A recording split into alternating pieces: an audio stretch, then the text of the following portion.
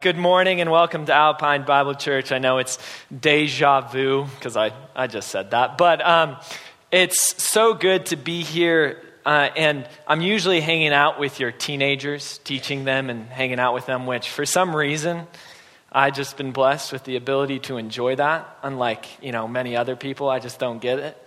They're just so much fun. I just don't get it. Anyways, I am really excited to teach what God has been laying on my heart. And I really hope that we have a productive dialogue and really get to the question of faith and what it means for our lives and for those that we love, and just how much faith has an impact on us. So before we dive into the verses, I want to ask you a question. And the question might be a little uncomfortable, and it maybe gets you to think a little bit. So that question, before I go too long into explaining what it is, the question is, what distinguishes you as a follower of Christ from someone who does not? What is the difference between you and someone who has no concept of like faith in Christ? Yeah, and if you're a 10 and 11-year-old, you can leave. I'm sorry. I usually lead that class, so I always forget when it's happening. It just happens. So, sorry. You guys can go. Anyways, what's the difference? I think there are many answers that you could give that are equally valid. You could give a bunch of answers of why you're different from someone that doesn't follow Christ. But what I think truly separates the believer from the unbeliever is exactly that. It's belief. It's belief that separates it. And belief is the most fundamental value of a follower of Christ. And the reason why I say that is because without faith, without belief, there would be no ground or nothing to stand upon why you follow Christ. And faith has always been the foundation of a relationship with God. And actually, Paul in the book of Romans goes into this. In chapter 4, there we go. We got it on screen. So Paul is writing to the believers in Rome, and he writes 4 verse 3. So he says, "For what does the scripture say? Abraham believed God, and it was credited to him as righteousness." Now, righteousness is not really a term we use unless we, live on the beach and surf all our lives. We usually don't use it, right? So what does righteousness mean? And righteousness, a very simple definition of it, a biblical definition of righteousness, is having a right standing before God. Being in a right relationship with God. That's what righteousness is. And that's really incredible that Abraham has this right standing, this right relationship with God. And what's crazy is that Paul, after this, says that wasn't just for Abraham. It was now not for his sake only. It was written that it was credited to him, but for our sake also, to whom it will be credited. As those who believe in him who raised Jesus our Lord from the dead, he who was delivered over because of our transgressions, he who was, and was raised because of our justification. Faith is the most foundational element of a relationship with God, whether that be 4,000 years ago in the time of Abraham, or 2,000 years ago in the believers in Rome, or today. Faith is the foundation. And today, we are going at a book in a chapter that really dives into this. And maybe some of you won't be thrilled, but we're going back to the book of Hebrews. Just feels like we got out of that, but we'll be in Hebrews chapter 11. And Hebrews chapter 11 has a very well-known title, and maybe we even used it when we were there, or maybe you know it. It's usually called I heard someone say it. Yes, it's called the Hall of Faith. Usually I ask for audience participation in youth group, and I just get nothing. So it's awesome. Someone said it. So it's usually called the Hall of Faith. And it's what it sounds like. We have halls of fame celebrating, the best football, basketball players, musicians, and it's like you go into these places and you look and you're like, oh man, these people did such amazing things. They were able to, score 300 touchdowns or, catch whatever, Jerry Rice. I don't know. I actually have never been to a Hall of Fame. I had the chance to go to the Rock and Roll Hall of Fame, but I turned it down, which I don't know why I just told you that, but it did happen.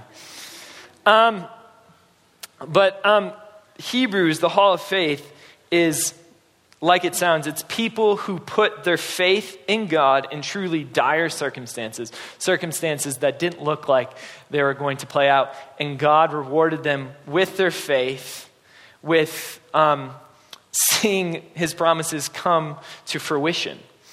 And we celebrate these people. We look at them. And if you could open your Bibles to Hebrews chapter 11, we will be looking at the faith that they had.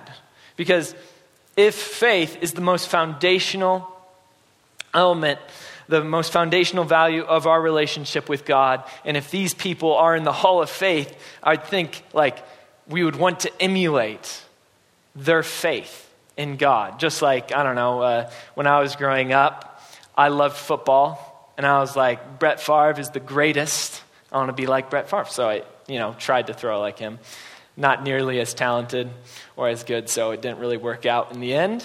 But we look at these people. And the definition, Hebrews 1 opens up with a definition of faith. And Hebrews 11:1 says, now faith is the assurance of things hoped for, the conviction of things not seen. The writer of Hebrews gives us a very clear definition of what faith is. And what faith isn't is I hope it is sunny tomorrow so I can, grill or, not die in a snowstorm on my way to work. It's not like this thing that you hope to be true or a thing that you don't know is going to happen. Faith is an assurance of things hoped for, the conviction of things not seen. It's holding on to a complete certainty because you know it to be true, even though you cannot perceive it, even though you have not seen it or it doesn't look likely. And the verse after that says, for by it the men of old gained approval. So by faith, men of old gained approval from God. That's, for instance, the story of Abraham. God credited his righteousness to him because of his faith. And I always thought this was interesting. Why does God do that with faith? I mean, personally, when I am looking for people to be on my team, I don't look for people who necessarily trust me. I look for people who are, strong, fast, tall, can dunk. Those are usually the people I look for first. Or brave or ambitious or successful or intelligent. And believe it or not, that isn't the thing that God looks for. God doesn't look for the strong, the successful, the ambitious, the talented. And Hebrews 11 is testimony of that. Hebrews 11 is full of cowards, sinful, unintelligent, and sometimes just lazy people, which personally gives me great hope. Makes me feel a little better about myself and say, maybe I can be in that Hall of Faith someday. Hebrews 11, 8 through 12 recounts the story of Abraham. And if you're unfamiliar with Abraham, he's the father of the Jewish nation. He lived about 4,000 years ago. He was who we were talking about earlier. And when we start reading this book, God calls him to this land that God is going to give him. And Abraham is 75 at the time, and his wife is 65. And it says that he's leaving home for the first time. Now, you guys thought 30-year-olds in basements were bad. Abraham's been living with his parents for 75 years. Just let that sink in. All right. But Abraham leaves with Sarah after God tells him of this promise. And there's two problems. Abraham has no idea where he's going. And Abraham and Sarah don't have a child. And God promises him a land and a family. And if I was Abraham, I would go, you know what? I'm past my prime. My wife, she's a little past her prime. I don't know if we're necessarily going to be able to make, a baby. But God promises him, and he leaves.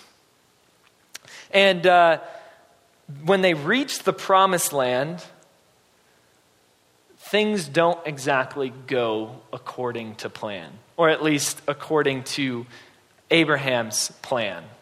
There's a famine in the land, and he ends up having to leave, and he goes to Egypt, and he lies about his wife. He's like, he goes, she's not my wife. And then this plague happens on the Egyptians, and the Pharaoh's like, why did you deceive us? And so they end up going back to the land. And then a bunch of kings go, we don't want Abraham and his camp here. So they start trying to kick him out, and they send this army, and Abraham ends up defeating them. And all these things happen, another famine, and these things keep going wrong for Abraham. And it's been over a decade, and he still doesn't have a son. And at this point in the story, if I was Abraham, I would be like, God, I left everything for this promised land, for this family that you promised to me. Why isn't it happening? I mean, 10 years, over 10 years of him doing this. And not only just like 10 years of, milk and honey, but 10 years of hardship. In Genesis 15, 1 through 6, we get what this interchange between God and Abraham. Abraham says, Abraham's doubting, and it says, after these things, the word of the Lord came to Abraham, or Abram, because that's what he used to be called, in a vision, saying, do not fear, Abram. I am a shield to you. Your reward shall be very great. Abram said, O Lord God, what will you give me since I am childless? And the heir of my house is Eliezer of Damascus. And Abram said, since you have given no offspring to me, no one born in my house is my heir. Then behold, the word of the Lord came to him, saying, this man will not be your heir, but one who will come forth from your own body, and he shall be your heir. And he took him outside and said, now look towards the heavens and count the stars. If you are able to count them, he said to him, so shall your descendants be. Then he believed in the Lord, and he reckoned it to him as righteousness. So out of everything, purity, love, charity, grace, temperance, patience, mercy, God chooses to reward Abraham for no other virtue than the virtue of faith. That's what it says. And it's interesting, but I believe the answer is simple. That God rewards Abraham for his faith, for his belief, because God desires above all things for us to trust him. And it makes sense. If you look back at the first sin, you see that Adam and Eve are in the garden. And God tells them, do not eat from the tree of the knowledge of good and evil. And they're like, okay, that sounds like a sweet deal. We can eat all the other fruit and do all the other things. It's a good deal. We agree. And then a serpent comes and goes, did God really say, it looks so good. You're going to, become wise. You're going to be like God if you eat that. And it says that Eve looked at the fruit and saw that it was good for, it looked delicious and that it was good for acquiring wisdom, and she ate it. And what they did in that moment was they decided not to trust what God had told them. They decided instead to trust what they saw as good. And what is committing sin but a lack of faith in God and a mistaken trust in what you see to be good? That is sin. It is a lack of faith in God and a mistaken trust in what you see to be good.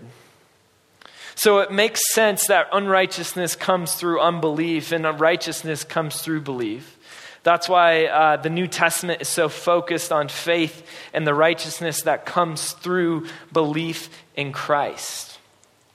Ephesians 2:8-9 says, "For by grace you have been saved through faith, and not of yourselves. It is the gift of God, not as a result of works, so that no one may boast."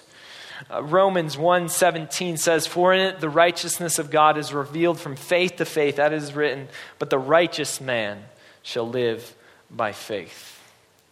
For God gives us clear instructions in John 3:16 that the only requirement for a relationship with God is faith in his Son.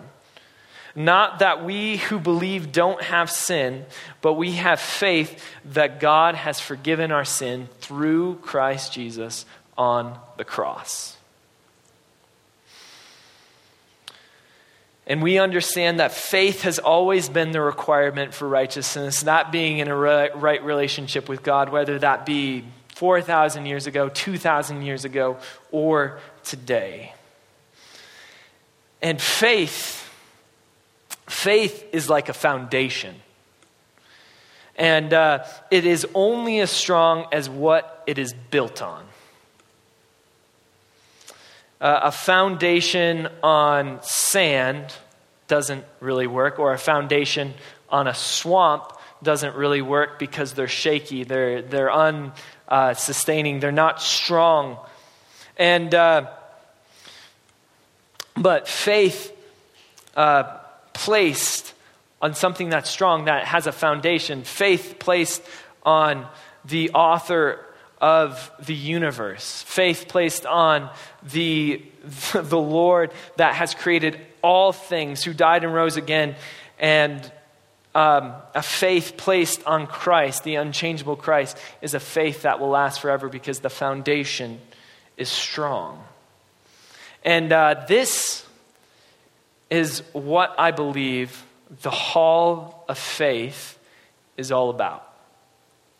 I don't really think it's about the people and their faith, but it's a demonstration of the quality of the foundation, meaning it's a demonstration of the faithfulness of God, not the demonstration of the faith of the people in the Hall of Faith.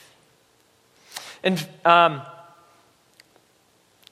because the stories are testifying not about the amazing amount of belief that they had, but they prove over and over again, despite the odds, repeatedly, that God is faithful to his promises, no matter what the situation looks like. In fact, I kind of look at the Hall of Faith as like a reference like when you apply for a job and you get references, like all these people are putting signatures next to their lives. Like, yeah, he proved himself faithful. God is who he says he is. He completes his promises. And all these people's lives testify to the fact that God is faithful.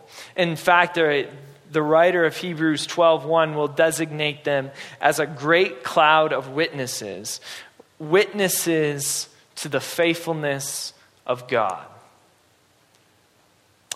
And Hebrews 11:30 through 35 talks about some of the ways that God comes through. It says, by faith, the walls of Jericho fell down after they had been encircled for 7 days. By faith, Rahab the harlot did not perish along with those who were disobedient after she had welcomed the spies in peace. And what more shall I say? For time will fail me if I tell of Gideon, Barak, Samson, Jephthah, and of David and Samuel and the prophets, who by faith conquered kingdoms, performed acts of righteousness, obtained promises, shut the mouths of lions, quenched the power of fire, escaped the edge of the sword. From weakness were made strong, became mighty in war, put foreign armies to flight. Women received back their dead by resurrection. Others were tortured, not accepting their release, so that they might obtain a better resurrection. The crazy thing is that this God who did all these things is the same God that we worship today. The same God we worship and serve and we sing songs to and we pray to is the same God who did all of these things. And his hall of faith, this hall of faith is a testimony to his faithfulness to accomplishes the promises that he gives. And we can view belief as a one-time thing, as a fire insurance, but I don't really think that's what faith is supposed to be. Like Romans says, the just shall live by faith. Live by faith. And the story of Abraham talks about it in Hebrews 11:8 through 12. It says, by faith, Abraham, when he was called, obeyed by going out to a place which he was to receive for inheritance, and he went out, not knowing where he was going. By faith, he lived as an alien in the land of promise, as in a foreign land, dwelling in tents with Isaac and Jacob, fellow heirs of the same promise. For he was looking for the city which has foundations, whose architect and builder is God. By faith, even Sarah herself received ability to conceive, even beyond the proper time of life, since she considered him faithful who had promised. Therefore, there was born even of one man in him as good as dead as many descendants as the stars of heaven, in number and innumerable as the sand which is by the seashore. When reading the account of Abraham in Genesis, it's easy to see that it was an ongoing process. Abraham kept believing in God, kept trusting in him. Did he fail? Absolutely. It's obvious that he failed. He kept, he lied a bunch. He doubted God, but he kept believing. When reading the account, it's obvious that that's true, but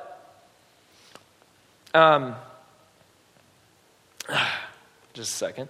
And, what's crazy is on this list, these people who are in the Hall of Faith, why I also think it's a Hall of God's faithfulness, not a Hall of Faith, is that on the list we find Abraham, who's a liar, but we also find a prostitute, murderer, adulterers, these people who were not perfect by any means. I mean, Samson is in the Hall of Faith. You guys remember Samson? His life was he was pathetic.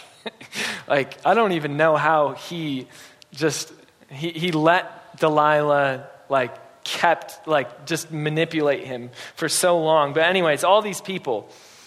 And I believe if they were here today, they wouldn't say, yeah, look at me, I had great faith. Look at the faith that I had. But instead they would tell us that it was never about how good they were or how much faith they had, but it was the faithfulness of God to come through on his promises, and that God prevailed even when their faith waned. We are, as I said earlier, we are believers, not those who have believed. We are believers, which means it's an ongoing faith to trust God rather than our eyes. And what we learned from Abraham and all these witnesses is that God is faithful to his promises, even when we cannot comprehend how it's going to work out.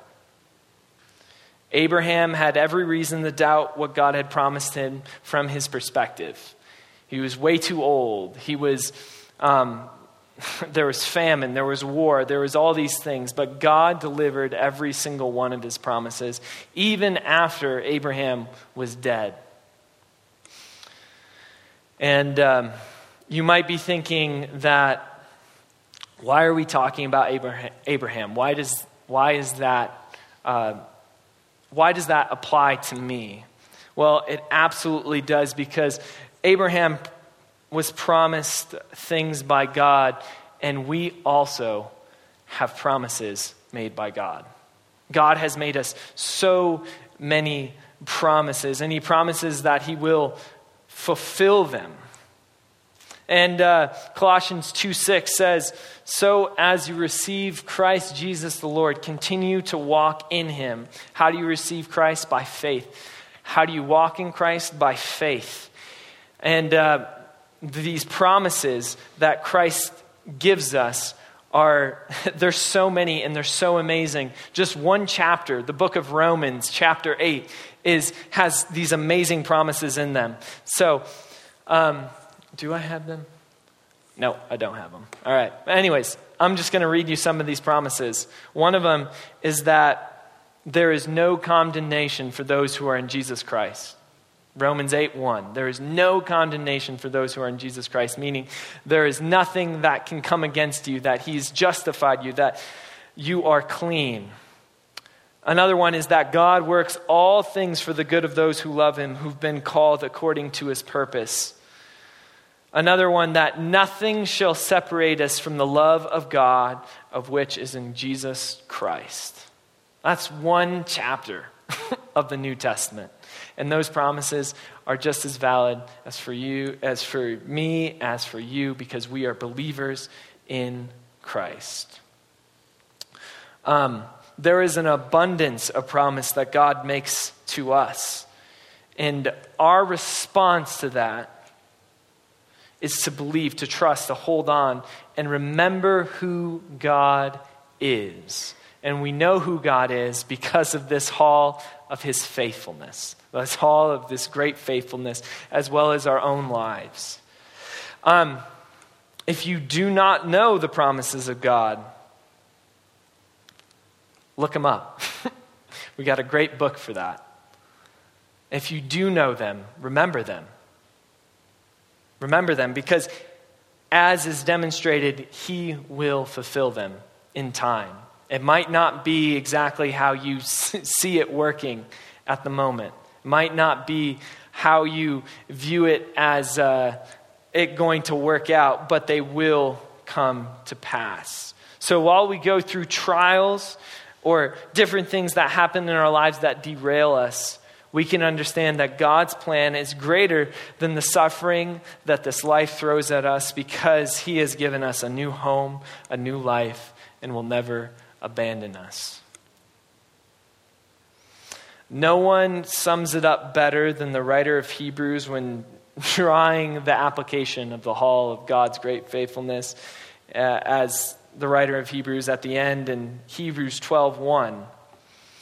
And it says, "Therefore, since we have so great a cloud of witnesses surrounding us, let us also lay aside every encumbrance and the sin which so easily entangles us, and let us run with the endurance the race that is set before us, fixing our eyes on Jesus, the author and perfecter of faith, who for the joy set before him endured the cross, despising the shame, and has sat down at the right hand of the throne of God.